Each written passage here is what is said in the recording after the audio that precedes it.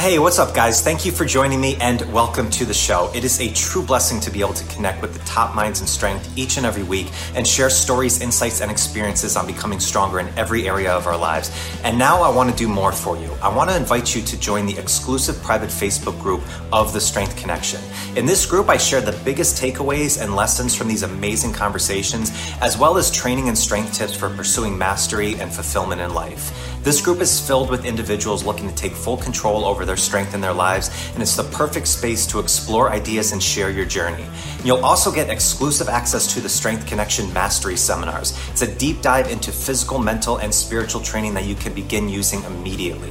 Just go to the Facebook groups, type in the Strength Connection, and you'll be accepted immediately. Thank you so much for tuning in, and I'll catch you on the inside. What's up, everybody? Welcome back to the show. Derek, so good to meet you. Or not meet you, I've seen you. It's so good. I'm going to start this again. So good to see you, Derek. So it's awesome. It's been about a year or so. It has. Good to see you again, Michael. Absolutely. So no, I appreciate you coming on. I know it's a couple weekends ago, some big stuff in the Strong First community for you. Congratulations, senior to master instructor. That must have been an incredible weekend, man.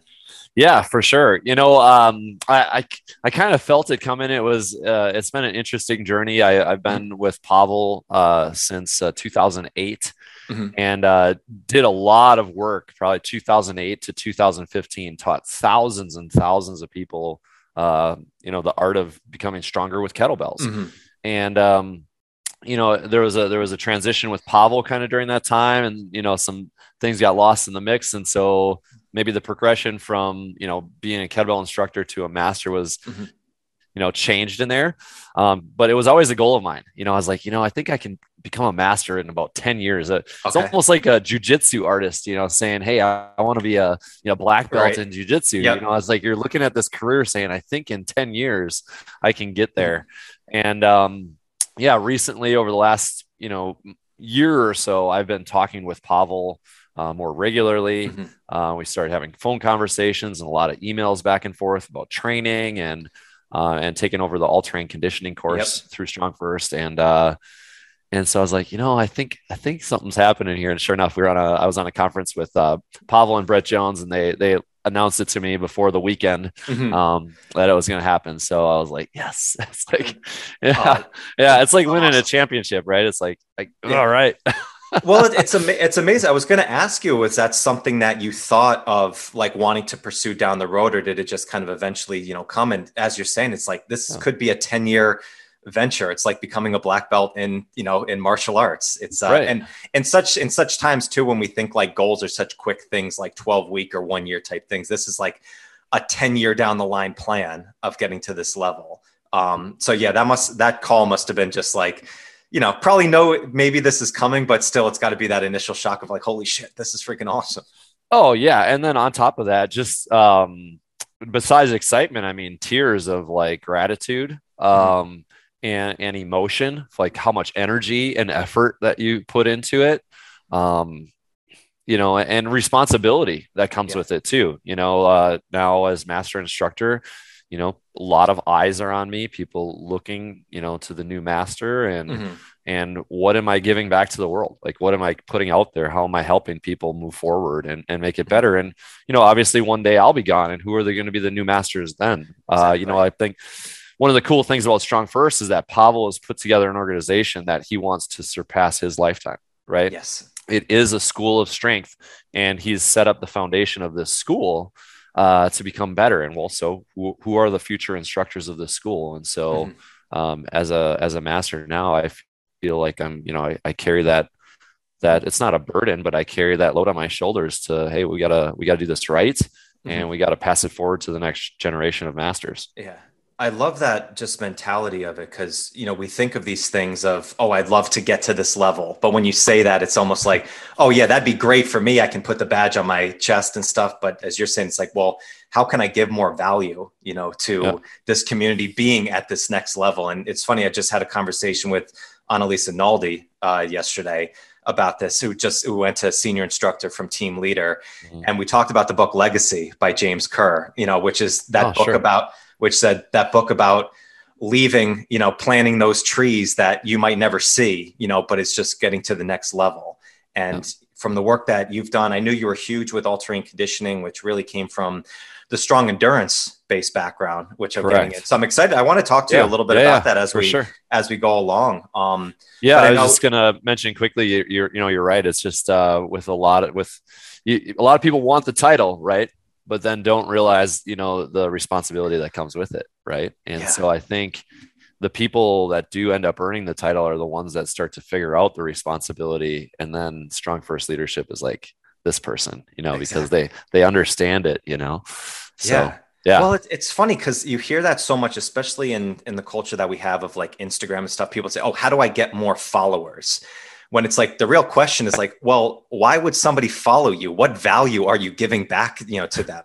It's like it's a simple thing to think of, but it's kind of on the same mindset here. Yeah, it'd be great to be in a leadership role of this, but what are you giving back to it? Like, why do you deserve that role? And it might take 10 years in order to build it up, because I know Pavel and Brett, they don't just hand these out, to anybody. It's like, you got to put your time in and give some value back. Right. Yeah. And leadership comes with its responsibilities, and also, like we were talking about a little bit earlier before the podcast, there are mistakes that you can make as a leader, and accepting those responsibilities. The more things that you're in charge of, you're human and you make mistakes too, but then, okay, how do we learn from those mistakes, make it better? And that's how we move forward as humans. We make errors and then we fix them and make it better for the next person. Right. So. Yeah. Well, and I think as a leader, a lot of times, especially when you get to a level of, I can go along your strength resume for days and days. I'm sure you're sick of hearing how strong you are with everything. But as coaches, we make mistakes at the same time, and that's still where we're learning. You're never above getting past those mistakes. And I know you've had some stuff recently with the coaching work that you do. I know you coach a young track team and stuff. So I don't know if that's a story that you want to get into. Sure. Yeah. Hey, it's a podcast. People love stories, right? Exactly. People love stories, success stories, failure stories. Doesn't matter. Just a story you want to hear. Because, just realizing like, oh, I've made some big mistakes, and maybe, you don't have to be perfect to be a master instructor. So, I coach a high school track program. I took it over 4 years ago. Historically, it was the worst sport in our school's history. And my daughter was coming up through the program, and I was just like, when you see something that's not good and your kids are about to go through it, you're like, okay, that's going to set the stage for, her understanding of how things work in the future. Right. And I don't want her replicating something bad in her life in other areas of her life. Like, I attribute a lot of like maybe business success or career success to my athletic success, right?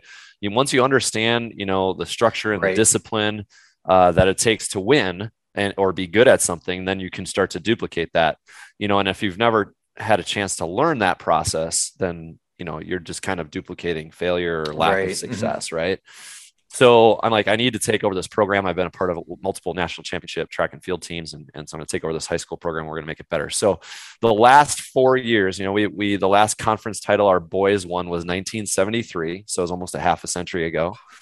And so for the last 4 years, I put that out there like, hey, we're going to put a number on that board, that banner in the gym. We're going to put a number up there. Right.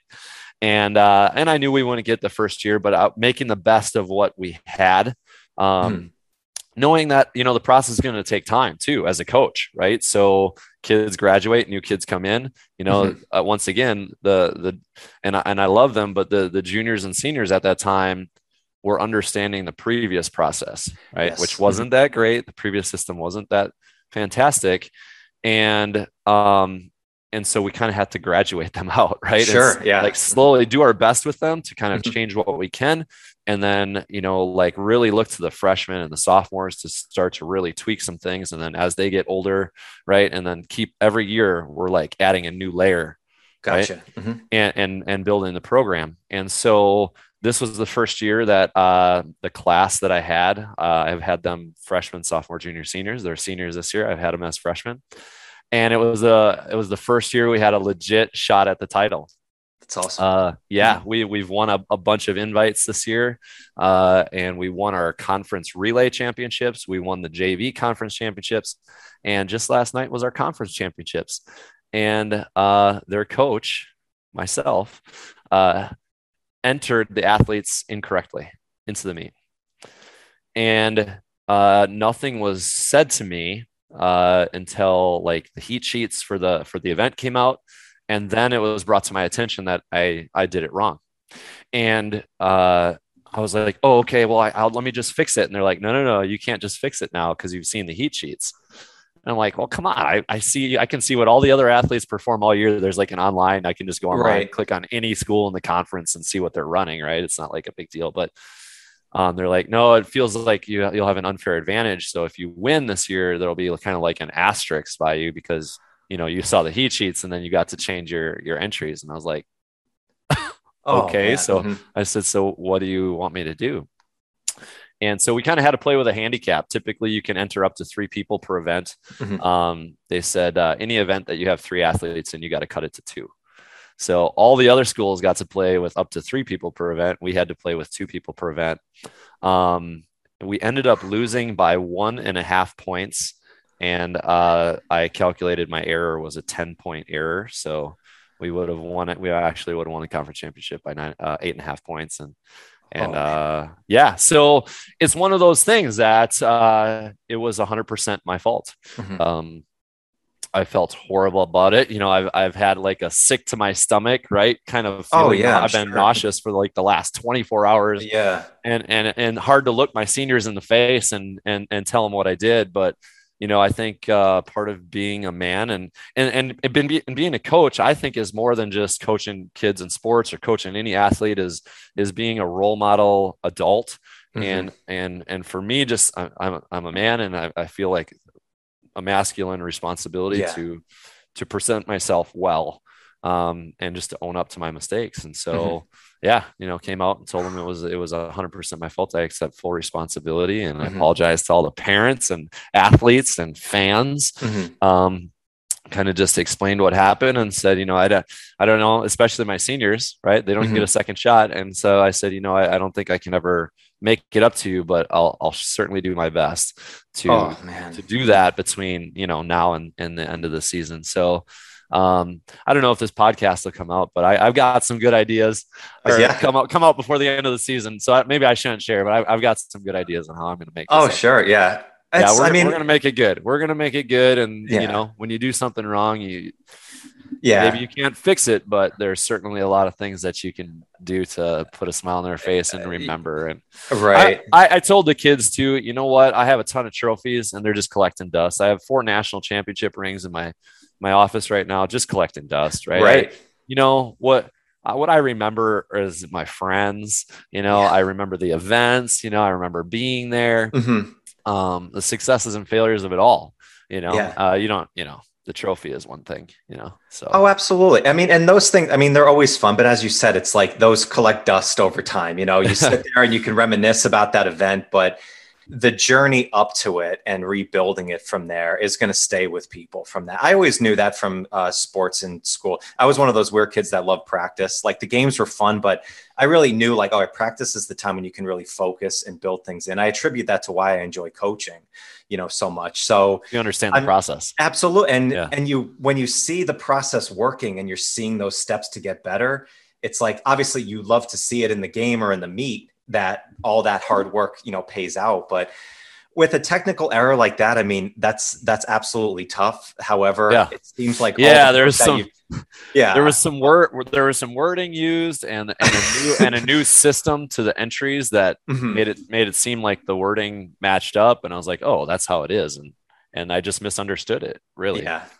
So, well, there was one of my favorite, it just came to my head, but if anybody ever saw the movie Soul Surfer at all, of Bethany Hamilton, the girl that got her arm, bit off with the tiger, and she got back into the event. I remember, spoiler alert, well, it's been out for like 20 years, but she, at the last meet, she was behind in points and it was like her first one up, and she rode this wave that was just absolutely perfect. And she got like a 10 out of 10 score in it, but she did it like right after the buzzer, so the wave didn't count.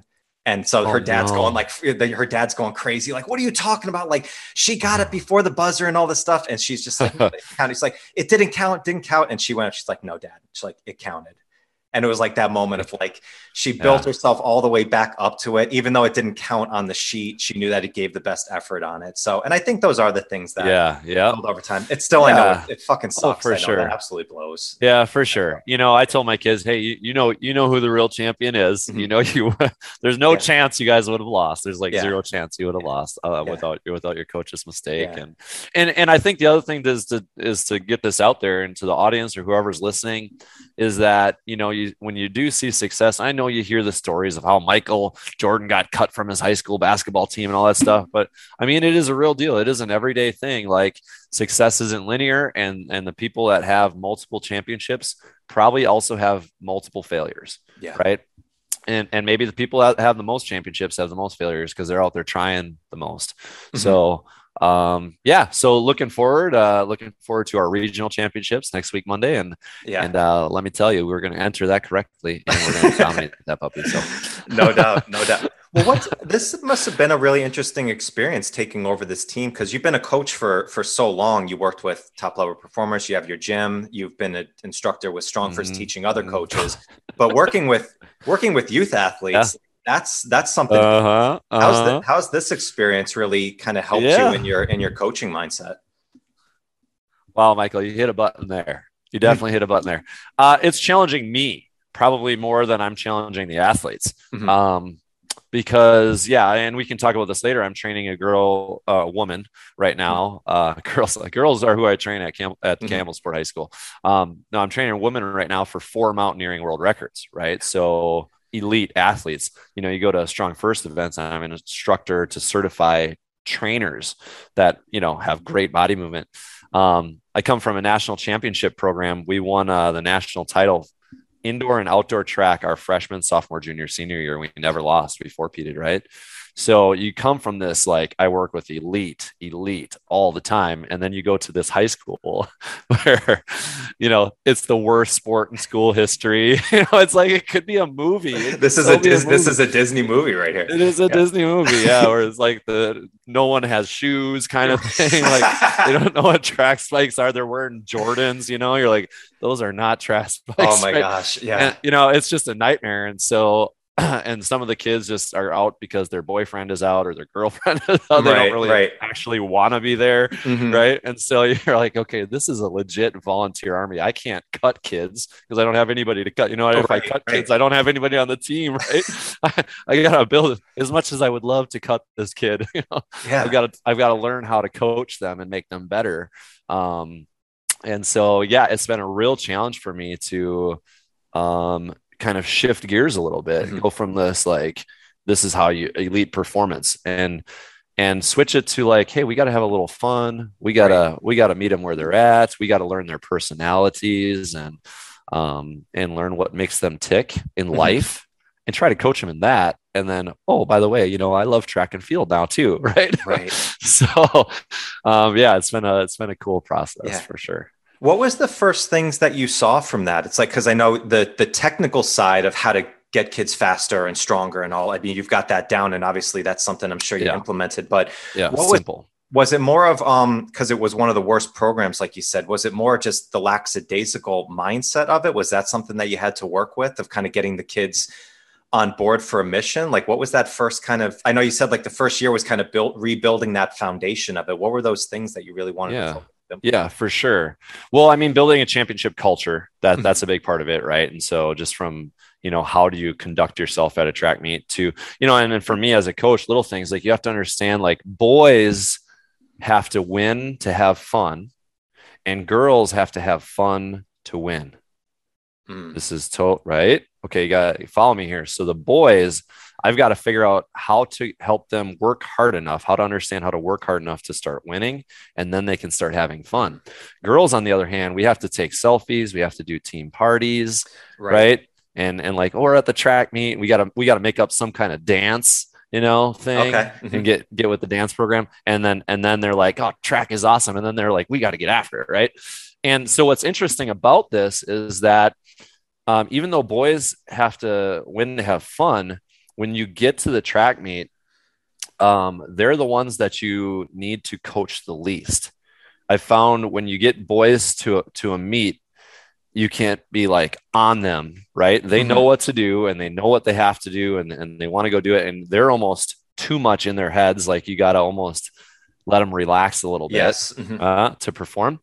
And girls, on the other hand, when you actually get to the meet, so I was talking about training before, fun, when you actually get to the meet, they're the ones that if you really kind of get on their butts and kind of like, hey, this is what you got to do. Let's go, pump them up. Then they fly around the track. It's the craziest thing. So that was a kind of a big aha moment as a coach, and that's helped quite a bit. But yeah, it's in terms of performance, physical performance is easy, right? Like our first, the year before I took over, they sent 3 kids on from the first round of the championships to the second round. My first year taking over, we sent 21 kids. So from 3 to 21. I'm like, that's a nice that's a nice improvement. And then the third round of the championships, now last season we sent for our state championships, we sent 5 athletes to state. I mean, previously we were sending, 3 kids to the second round, and now we're sending 5 kids to the third round. And now this year we got 16 kids in the top positions to go to the state championships. And with some alternates on relays, it'll be like 22 kids to the state championships. So kind of crazy in performance. It's just implementing things that I've learned in strength and conditioning, strong first, stuff like that. Right. But more of the mindset of coaching. And my wife has a lot to do with this, by the way. So I realized early on that I'm really bad. Like I'm so robotical, this is the way things are done. This is what you have to do to be a champion. That I needed a softer side of that. And I knew that. And we coached both the boys and the girls, and all of my coaches were men. And I'm like, okay, something we need a team, some different mom energy in here. Yeah, for sure. We need a team mom. So recruited my wife to coach. I'm like, hey, just come in. We actually don't have a coaching spot for us, but she's or we don't have a paid coaching position for her. But she's, not without downplaying myself or my other coaches, like she possibly is the most important role on the team. She's the one on Snapchat with these kids, right? Like talking to them, speaking their language. Oh my goodness. Talking to kids. Like I got this kid, first meet of the year. He comes up to me before the meet. He's like, I'm going to quit. And I'm like, you're going to quit? He's like, I'm just not having any fun. And I'm like, you haven't even gotten to the first meet of the year yet. Boys have to win to have fun, you know? I got to get them to the first meet. Yeah. So my wife spent like an entire day talking to him and his girlfriend on Snapchat, like getting them to stay out for track. And now he's part of a 4x100 meter relay team that might make it to state, and he's loving it. Right. Wow. So it's kind of funny. So yeah, she's super pivotal that way. And actually a really good recruiter. That's the other thing is getting the numbers. The program in the history, there 15 kids would be on the team, both boys and girls combined. And this year we hit 60. Right at the beginning of the season, we had 60 kids, both boys and girls combined on the track team. So it's experienced some serious growth. Part of that from success, but a lot of that from my wife just being down in the weight room and chatting with kids, and finding out about their lives, That's kids so that crazy. didn't even know. Yeah. One kid had a broken arm and he was a baseball player. And she's like, hey, is that arm going to heal in time for baseball? And he's like, no, it's not going to heal in time for baseball. He was all depressed. Oh yeah. Like, why don't you come out for track? At least it'll keep you in shape and, stuff like that. Yeah. Well, now he's out for track and he was a 3-event all conference last night. So, wow. Yeah. So he's not going back out for baseball. Year. Love it. Oh, that's sorry so to the baseball coach. He's winning. Yeah. He's winning. We got over here. So. Yeah. It's so interesting when, as a coach, like just knowing the dynamic of your team, of what's going to motivate them. Like I remember early on, I worked with some young kids in baseball who a couple are now in minor leagues building themselves up. And they work so hard when I worked with them individually. But then all of a sudden we started doing some small group and some team effort, and that competitiveness between like each athlete of them just brought them to another level. So it's almost like they were trying to win the workout. And it's like you almost kind of, as a coach, kind of play with that a little bit more. It's like you don't need to push them more, but just like kind of fire that competitive edge a little bit more. Where as girls on a team, and I saw my sister, who was a collegiate softball and everything, say they were super competitive when they got on the field, but like during their times of training, it was all more about the camaraderie, about that team bonding type build. So it's so interesting what you can learn from young kids of coming up in that. Yeah. And if you're not good at something, find somebody who is and get them on your team. Like I'm a pretty bad connector sometimes and too militant structure. And I knew my wife wasn't. So she loves the supportive role too. So it works out perfect. Oh, that's awesome. Oh, it's cool that you have that avenue to work with. Like, cause I think working with young kids just teaches you so much in the coaching world, from it. And I'm sure it's translated a lot into all the work that you've done with All Terrain and now working with this girl who's going on the world record. And in terms of performance, strong endurance has helped me with a lot and just life experience and being at a high level. Mm-hmm. But I have probably grown more as a coach, coaching kids. Yeah. Mm-hmm. Than coaching adults. Cause the adults are easy. So like Mia, we can get on her topic for a second, her world records. So easy. If I'm like, Mia, you need to do 3 hours of step ups today. She's like, okay. Right. Like some people are like, well, so what else do I do besides step ups? I'm like, well, you can alternate legs if you want. Right. There's your variety. There's your variety, right? Yeah. Well, because she's got such a single-minded goal and focus right now that like, okay, this is all we're working. So probably whatever you say, to her, like, all right, yep, that's gospel there. And I just have to do whatever it takes, right? Mm-hmm. Yep. It doesn't have to be fun. It doesn't have to be this or that. It just has to work, right?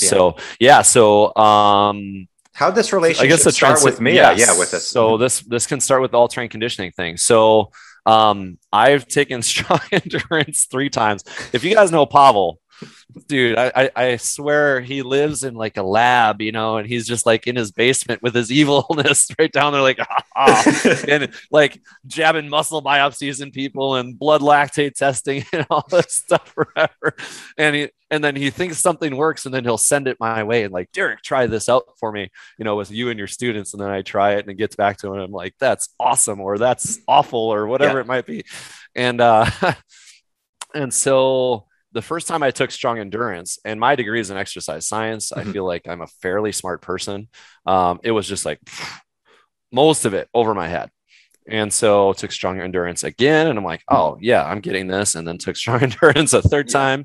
And I'm like, okay. And the third time I took it is when I really started to see patterns. I was like, oh, so this program is specific for, repeat power, right? Mm-hmm.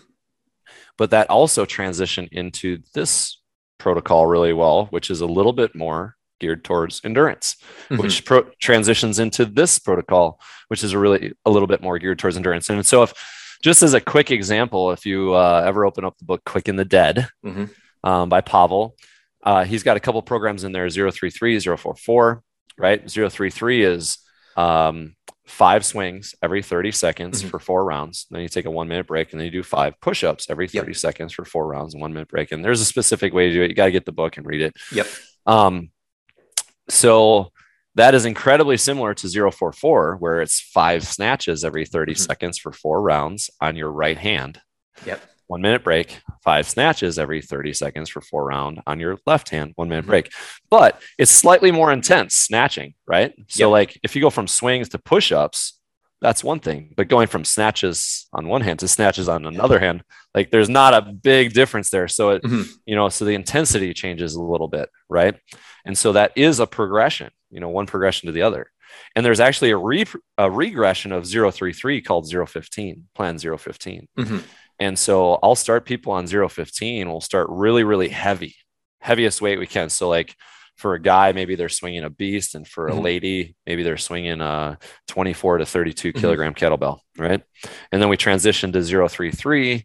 Okay, it's different. Maybe we can stay with that beast 24, 32, or maybe we step down just a little bit. Yep. Right. And then by the time we get to 044, okay, well, you're not going to be snatching a beast. Most people aren't going to be snatching a beast, or most ladies aren't going to snatch a 32 kilogram kettlebell for reps.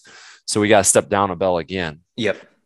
And then we transition into 060. Right. And we step down again. And then we keep doing these transitions. And there's this whole like waving where you build it up, and then you decrease the volume, but change the intensity.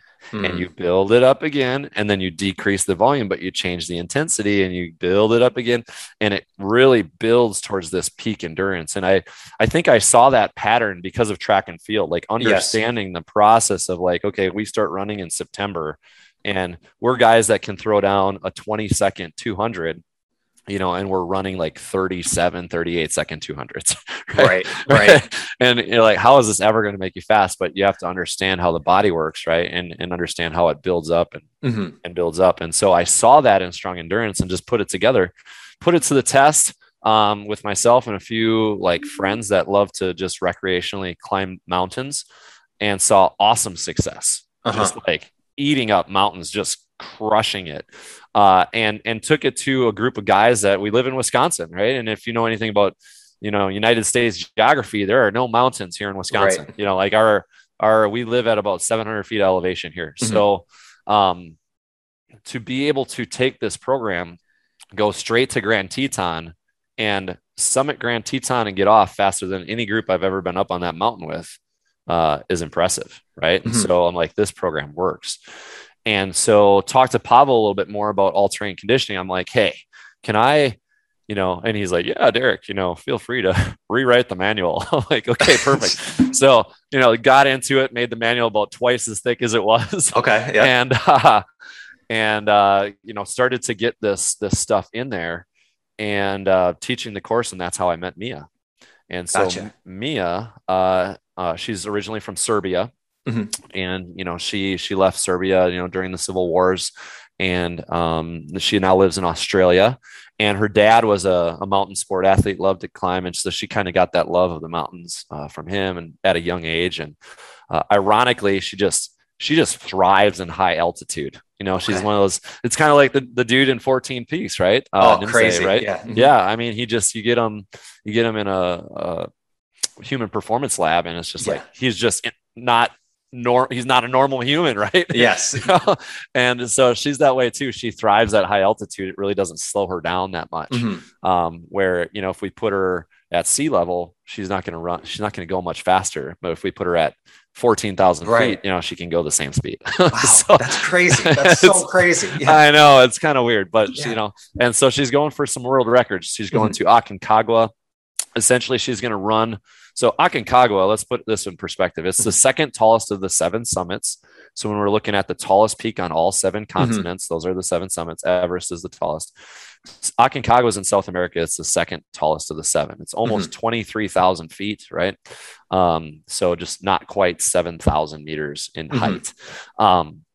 So most expeditions go into Aconcagua. They come in the gate. And they go from the gate, they go up to the top, and they come back down to that same gate. And that takes them 2 weeks, right? She is going to run around the entire mountain and over the top of it in like less than 38 hours. Yeah. So insane, right? Wow. Okay. Totally insane. Yep. So I know. So just next level athlete. So working with her is an incredible change. Normally, being in Strong First, I'm working with people that love strength, and we're trying to build strong endurance to get out there and do kind of adventure sports that are a little bit more enduring. Okay, you might have a 500-pound deadlift, but can you ski at 13,000 feet? It's not going to carry over on that. Yeah. Can you hike in the mountain for 14 hours straight? And so I'm used to working with strength athletes and building endurance. And that's how my all-terrain conditioning program works. And, but for her, she's this endurance athlete that, doesn't have a lot of strength background, and so giving her a program like the 033 or 044, she's not necessarily strong enough or powerful enough to do it correctly. Just, what I mean? I can't put a 20 kilogram kettlebell in her hand and say, snatch this yet. Okay. But she's got an amazing aerobic capacity, right? So I'm actually in my program, even though the intensity kind of changes and then the volume drops and intensity changes, I'm starting her from the other end of this program. Okay. Right. Yeah. Just because her aerobic capacity is just so next level. Yeah. And honestly, so as we get closer to the trip, her run volume is going to start to increase too. Right. And so if I would have traditionally done my all-terrain conditioning with her, where the volume's increasing and the intensity is starting increasing, and her run volume's increasing. Like she's just going to fall apart. Right. So I don't need to kill this lady. I want her to succeed and perform. And ultimately an endurance athlete that's getting stronger is going to see huge, huge gains. And so I met her where she's at and said, okay, we're going to start with kind of these high intense endurance protocols, and your run volume is really low. And we're going to, as that becomes easy, hey, can you grab a little bit heavier a bell and reduce the intensity a little bit, but then increase your run volume, and then do that for a long time until your body adapts. And then can we increase or decrease the intensity a little bit, but grab a heavier bell again? So she's getting stronger as we're moving through the program, and her run volume. So it's this inverse relationship. Gotcha. So by the end of this program, she should feel the strongest she's ever felt. Right. And her run volume should be where it's at for the endurance capacity. So we're hoping those records fall pretty quickly. Wow. This is a fascinating thing, to do. And, props to her for attempting this. This is absolutely phenomenal. I know she'll crush it from there. Do you think for her, because this is a ways out here, this is another 7-8 months or so that you're kind of training for this, of building up right now? Yeah. There's and looking at it, there's a full moon coming up January 6th. And so that's going to give her a lot of light. To kind of not stop and keep going. So that's kind of the date we're looking for. So we got to get there and kind of acclimate first. So we're going to do a summit together as an acclimation process. And then come back down, let her body rest from that, and then get after it then. So is this something with the program that it's do you see the whole 7 months out leading up to this right now? Or is it right now working on a lot of see how she works with particular protocols and kind of making adjustments as you go? Or do you see the whole vision out of this is what we want to get to all the way to January? Both. Yep. So my protocols don't change until your physiology changes. So so you might have seen an article, or if you jump on the Strong First website, Pavel talks about stop signs in your program. And they're very, very simple to look at. If the goal is nasal breathing, well, when you start mouth breathing, that's a stop sign. Gotcha. Right. Okay. If the goal is to keep the lactic acid down, when you start to feel deep muscle burn, that's a stop sign. If your heart rate gets to a certain level, that's a stop sign. If you can't pass a talk test before your next interval, that's a stop sign. If your cadence drops or your power output drops at any point during the workout, that's a stop sign. So I have a training session for her, and she checks in with, hey, how'd this session go? And she tells me, and okay, now I kind of know where she's at. And when she gets to a level where she can make it for 60 minutes or 90 minutes or 3 hours without reaching a stop sign, your body's ready for the next protocol. Gotcha. Right. Yeah. And then we step it down. So I'm confident she's going to make it through. Usually the protocols last about 4 to 8 weeks, each protocol. And I've got about 6 of them for her, 6 or 7 that I can progress her through. So she's doing a nice job of progressing through it. So I love that concept of using stop signs as a way, because one, I think it works so well, but 2, it seems like no matter who you're working with, it's such an easy concept for them to understand as a client, and I think that's one thing with coaching is getting your client to actually understand why you're doing this and they feel a part of it. The first time I did that, I remember, was with breath ladders, with Brett. We did that a while, the 2-to-1 ratio of snatching. It's if you need to take an extra breath, then you're done for the day. Check it off. Don't let the ego come in and be oh no, it wasn't a real breath. It's no, get that in. I think that's such an important concept to work with. Yeah. Well, and those, okay. So this is a difference between training general pop, or training my high school athletes and training an elite level, mountaineer, right? Yep. Her mind is so strong. She can push herself to the point of passing out. So in fact, she's tried this, world record before, attempt, and she fell asleep. So she was going so hard, she bent down to get some water and she passed out and fell asleep. Wow. And I was like, oh my gosh, if you would have just fell into the water, it would have woke you up. But she turned, and so, so it's, training an athlete like that, they can just go. Well, eventually, they're just going to kill themselves. And actually there's a point of diminishing returns physiologically when your body's not ready to do something, but you force it to do it anyway. It kind of has this survival mode where it just is like, and it's going to try to prevent you from progressing to get you to stop doing what you're doing. You know, your body is a protective adaptation machine, and it doesn't want to die, you know, and it doesn't want you to do stuff it doesn't like. Right. So it's essentially, it's that, you know, how do you boil a frog? You know, you can't throw him in boiling water. He jumps out, but if you slowly turn up the heat, he stays in there and cooks himself to death. Yeah. So it's the same with your body. Is if you turn this up in ways that you don't realize, you become freakishly strong or freakishly enduring.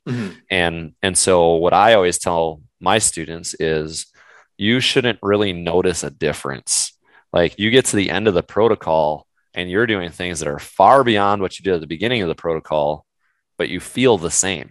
Yes. When you walk away from the workout, you're like, I seriously did like twice the volume I normally do, and I think I'm gonna go and feel awesome. Yeah. I'm gonna go play softball later. Yes. You know what I mean? Yeah. Yeah. So it's like you're truly building this capacity, and it's reeling those athletes in. I did that with the guys that I helped to coach up Grand Teton. Is I had to keep reeling them in. They're like, I feel like I should do more, and I'm like, don't do more. Yes. Don't do more. Stop. Don't do more. Like, just do what you know. Trust me. Like, you have to slow down to speed up. Like, you will make some crazy gains. And it was about month 3 that they came back and they're like, I feel like a machine. Like, follow the process. Yes. Do not stop. Follow the process. That's something about strong endurance. I mean, that's I did strong endurance a few years back in Chicago, and it was one of those just mind-blowing experiences of understanding this protocol, because it almost feels like I went back, we did it in our studio that we had, and people are almost kind of like waiting around. We're doing like, 2-1 ratios or 2-2 ratios. And they think like, well, I'm not working, like I'm resting. I feel really good afterwards. It's like, yeah, that's the point. Yeah. But it's like, it's almost that buy-in right off the bat. And then same thing, like 2-3 months down the line, they're like, wow, like I feel really good. I feel really strong. It's like, yeah, it kind of sneaks up on you. Yeah. Nothing hurts. And you can do 2 to 3 times more than you used to be able to do. Yeah. But, with someone crush like yourself Mia, all the time. Yeah. With someone like Mia, is it better for her for something like this to just get as strong as possible? Or is it just she needs to get to a standard level of strength and then really build the volume back up? Yeah, correct. Yep. She's got to get to a good standard level of strength, because also we can't start packing on muscle either, So you got to be really, really on top of things in terms of like how much volume, how much weight, and is this how much muscle is this going to build? Because she's got to carry that up there. Every pound extra you're carrying at 23,000 feet, let me tell you, you're going to feel this, right? I know that as a rock climber, climbing at, normal levels, like every extra pound on your fingertips is incredibly difficult. So, and what she's doing is painfully slow. Like, the world record from the highest base camp to the summit is 7 hours and 45 minutes. So she's the highest base camp to the summit, is just painfully slow. I think it's like 2.5 miles, to go, and it takes like 7 hours. So think about that. Think of the pace you're going, and now let's put an extra 5 pounds of muscle on your body and let's try that, So, so there's definitely going to be like, hey, we're strong enough. This is good. We haven't packed on any muscle. So this is neural strength. That's fantastic. Yeah. So do you do any like altitude based training for this at all? Like, I don't know if those masks even work or anything like that of doing running. Do you like incorporate any of that with these high altitude type training programs? No, I don't use a mask at all. She does hyperbaric chambers. Oh, okay. And she has a high altitude room that she trains in as well. So gotcha. She has access to that kind of thing. But on top of that, if you've ever taken Second Wind Express by Pavel, that's on an online course that you can take. There are some hypoxic drills, basically breath holding drills, and a protocol that you can do there, and working with hypercapnia. The drills that are involved with that, and those help quite a bit as well. So that would be something to look into if the listener out there is into mountain sports or high altitude sports. Hypercapnic drills or hypoxic drills are fantastic. Gotcha. So with the all-terrain conditioning, like I see, because I love the explanation of it. It's like if you had to take like 20 kegs, like from the first floor up to the second floor, like how many people could actually do it. It's a different type of strength endurance. I thought that was a great analogy. But one thing I saw in the program, because I know it's based a lot on strong endurance, but you don't do snatches in all-terrain conditioning. Is that right? You do more swings and high pulls? No, we've done snatches. I think, okay. Yeah. One of the reasons that we did swings and high pulls was there was it's a weekend course, right? Gotcha. So okay. people come into the weekend and they might be a Strong First certified instructor. They might be a student, or they might be somebody who's never touched a kettlebell in their life, And so to try to take this group of people and teach them snatching for the first time, when they've never even really swung a kettlebell, can be a little bit difficult. So yeah, I kind of just assess the group when I'm teaching the course and see where they're at. If it's a group of, almost all Strong First people or kettlebell students, which it seems to be like getting more and more and more all the time because the school is getting bigger and just, the kettlebell technique is becoming more prevalent. People kind of know how to snatch. And so we can go from the high pull right to the snatch. Gotcha. So, yeah. Yeah. That 044 protocol is something just different that works. I just came from doing SFL and working a lot on barbell based work. So my conditioning really wasn't so great, but I knew I had to recertify and still do some snatch testing work. And I just did 044 and a little bit of like 5 on the minute, type stuff. And it just keeps your conditioning and your volume in there. There's something magical about that. Yeah, for sure. Well, and it's strong endurance. You look at a guy like John Brookfield. If you don't know who John Brookfield is, go to YouTube and type in John Brookfield Tower of Terror. And he bottoms up snatches a 48 kilogram kettlebell, flips it, catches it, and he does that 20 in a row on one hand. It's impressive, right? So, but here's the end of the story is John Brookfield also did 301 snatches in 10 minutes with a 24 kilogram kettlebell. Yeah. Okay. Well, is John Brookfield a specimen of endurance? No. Like if we brought him into the mountains, he might struggle a little bit, right? Because he's a big dude. He's a strong man, but if you say a 5-minute or a 10-minute test, I'm sorry, he did 301 in 10 minutes. If you say, hey, this 10-minute test, and you give him a 24K bell, he's like, this is light. Right. It'd be like you or I grabbing an 8 kilogram kettlebell and just like ripping it out. Yeah, it's exactly. So easy. Yeah.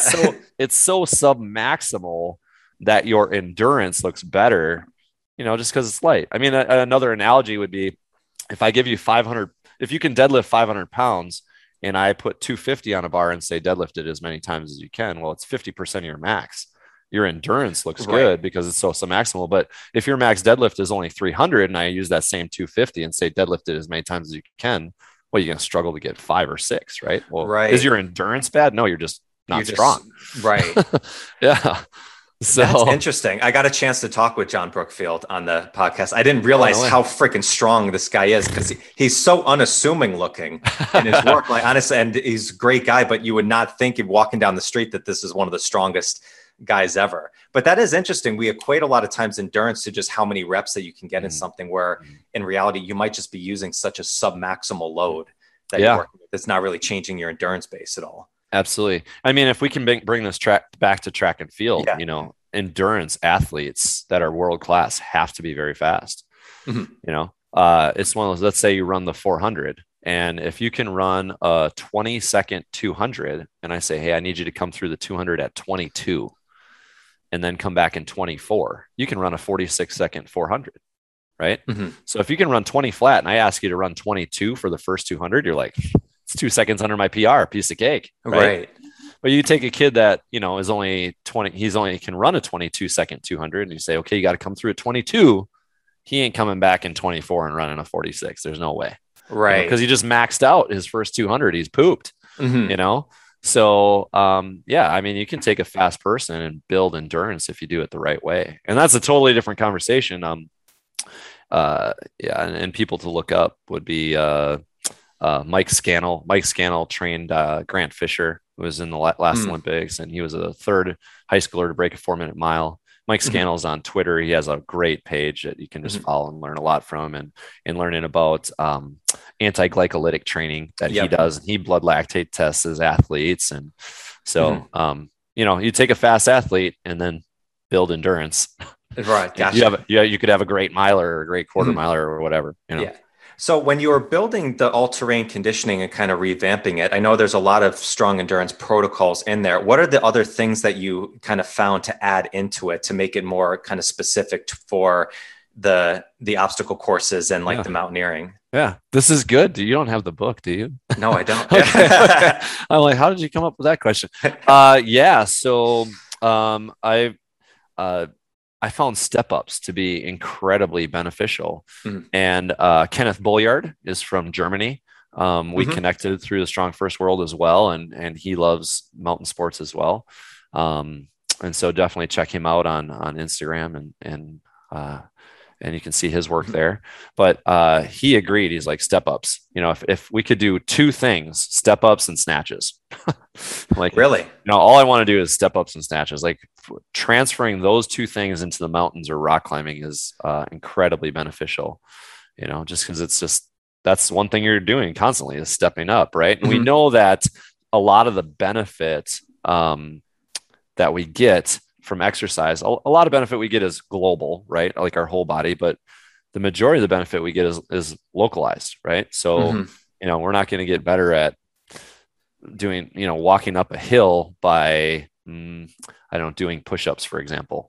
Okay? Right. Like the mitochondria and the cellular development from push-ups is going to be in our triceps, our shoulders, our pectorals, right? How is that going to help you with hiking, right? Yeah. So we put up in step ups, and we kind of took one of Pavel's protocols and just evolved it, one of the heart rate training protocols that he has in strong endurance. And we started using it for step ups, and it works incredibly well. Wow. That's so interesting. Such a simple thing that's going on in so many gyms around the country is one of the best things that you can do. So easy. And then, if you understand Pavel's, change of 20% rule, you can change the box step height. Maybe you can roll the dice. Oh, today I'm stepping on a 12-inch box, and today I'm stepping on an 18-inch box. There's your variety. Roll a dice. Yes. I roll a 1, 2, or 3, I'm stepping on 12-inch. If I roll a 4, 5, or 6, I'm stepping on 18 inches today. And then, your cadence. How fast are you stepping? Right. And then you can, what weight are you putting in your rucksack? Right. Delta 20 on your rucksack. Today I'm stepping light. Today I'm stepping medium. Next day I'm stepping heavy, and you can, obviously you want the majority of your training right in the middle. Right. So if, let's say the middle weight for my rucksack is 40 pounds, then, Delta 20, I'd have, 8 pounds lighter. So 32 would be my light day, and 48 would be my heavy day, something like that. Right. Gotcha. So, I want the majority in the light. So if I roll the dice, 3, 4, and 5 are going to be my medium days. If I roll a 6, it's heavy. And if I roll a 1 or 2, it's going to be light. Gotcha. Right. Okay. So, because I want the majority of my training, and you just let it come to fate. And some days you end up with a heavy weight and a high box and a fast step up cadence. And you're like, whoa, and there you go. This is going to be a super short. Yeah. And then, but the heart rate training is stable. The heart rate is the same. The heart rate tells you when to go and when to stop. Yep. And go again. And so you're like, whoa, this one's going to be a really short workout. I'm going to reach a stop sign super fast, and other days you roll and you're like, I'm going to be stepping for hours. Yeah. I got the low box, the lightweight, and the low cadence. Like, this is going to take forever. Right. Yeah. You think that's the nice day. It's like, no, you're going to be going half the day. I was doing that with Brett for a bit, because he was doing the iron cardio work with me, of his dice roll type work of work constraint and rep range and everything like that of getting into. And it's like some of those days you pray for the light rolls, but then one day it's like, wow, heavy. Okay, here we go. This is going to be a fun one today. I better get after it. Right. Yeah, exactly. So have you done any of the iron cardio strength aerobics work at all, of kind of, that seems like it might have some carryover into some of the all-terrain stuff. Yeah. I'm training in a group right now here in Wisconsin, and they're iron man competitors, and they like to bike ride, and they're doing a lot of endurance training already. And I'm like, I've done a lot of the all-terrain conditioning with them already. And so I thought, maybe some good strength work. So let's do some strength aerobics, and then looking at that, I don't know, I'm a progression guy. I kind of see something hard that people are doing, and I say, okay, how do we regress from that? Or I see something simple, and what's a harder version of that, right? And then you just put 2 and 2 together, and okay, we're starting here, and we're going to go until that is so easy for our bodies that we step up a level and it Yes. doesn't feel any different. And so, so I'm doing that with strength aerobics with them. I love that. Yeah. I love that aspect of it, of the RPE, of like, just keep doing it until it feels like super easy, then make that big jump instead of the gradual. So many people think like it's that gradual progression, where with strength, it's that much more kind of discrete. It's like, make those bigger jumps. That's going to give you the big changes in your body and really keep building your performance. Correct. And when you make the big jump, realize that there's a major intensity change. And so the volume has to go down with that. Right. Exactly. And be okay with that. Don't grab a big weight and think you're going to do the same amount of volume. Right. Like that makes no sense at all. That'll just lead you to injuries and stagnation. Exactly. So I know you're going to be going on this venture as well with Mia coming into January. You're going to be part of the team. Yeah. So yeah. Are you training anything like specific for that? Are you kind of following a similar program that you're doing for Mia, or are you doing something different? So I'm going to go through the strong endurance and all terrain conditioning program, the traditional way, starting with the most powerful strength based protocols first and building towards the endurance ones. I've done it before. I know it takes me approximately 6 months, and coaching track right now, this is kind of the most stressful time in my life. Coaching track, it takes like an extra 30 hours a week on top of my normal like life and business. And so, I'm pretty scatterbrained most of the time. And so right now I'm just kind of like steady, right? I just get in the gym a couple days a week, go hiking or climbing a couple days a week, and that's about all I can fit in. But as soon as track is over in June, I'm going to start to hit it pretty hard. And going with Mia wasn't originally part of the game plan, but as we talked more and more, it's like, okay, I think I can be an asset to the team and make a difference. So we're going to go do this together. Oh, what a cool experience to be a part of, Well, she's setting the world records. I'm sorry. Well, but being there as a coach too, I mean, that's just such a cool experience for you at the same time. For sure. Just to be there with her and see her do it and coach her through that process and then see the outcome. Good or bad, obviously we're hoping for good. Right. That's awesome. And if you follow me on social media, I'll post like the tracking so you can watch her as she's doing it. You can just follow the tracker online and stuff like that. So it'll be a really cool thing. Oh, that's so cool. Well, Derek, dude, it's been awesome connecting with you again. I love it. Got so many cool things going on. There was some great topics that we went into here. And again, like, just congratulations on all the hard work and effort that you put in for the Strong First community, getting up to master. You don't do that besides just putting in a lot of value into a lot of different people and coaching a lot of people. And it's awesome. So really appreciate everything that you're doing. Yeah, thanks, Michael. Time seems to go so fast. I can't believe it's been an hour already, but it's good to see you. And we'll touch bases again. Absolutely. Yeah. So places to follow you if people don't follow you already, where they can consume your content. Instagram, Facebook. Yeah. I got to get better at it, of course, and put more information out. But TNT Adventure Fit on Instagram, and then Derek Toshner on Facebook. And really, truly, the biggest followers are the ones that feel free to send me a message. On Instagram or Facebook. And then I talk privately with you and emails back and forth and stuff like that. I do provide actually a lot of free content to people that seek me out, right? I kind of like that person that is willing to step forward and not just like consume the free content that I'm just throwing on whatever page. Like, if you have a specific question, ask for it, and you'll be surprised at I don't send you a bill in the mail to answer. Exactly. Here's your invoice. Yeah. So awesome, man. Well, dude, great seeing you. I'm excited to see this journey that you're doing with Mia. This will be awesome. So okay. Yeah, cool. Thanks for following. Awesome. Thank you so much, guys. We'll catch you on the next one. Peace. Thank you so much for joining me today. I hope you found some great value here. And if you like this episode, please drop a comment and leave us a 5-star rating and review. It does more to build the show than you can imagine. And do not forget to check out and join the Strength Connection Facebook group. In this group, I share the biggest takeaways and lessons from these amazing conversations, as well as training and strength tips for pursuing mastery and fulfillment in life. This group is filled with individuals looking to take full control over their strength, and it's the perfect space to explore new ideas and to share your journey. And you'll also get exclusive access to these Strength Connection Mastery Seminars. It's a deep dive into the physical, mental, and spiritual training that you can begin using immediately. So do not wait, go now. Seriously, go. All right, much love to you. Thank you so much, and I'll catch you on the next one.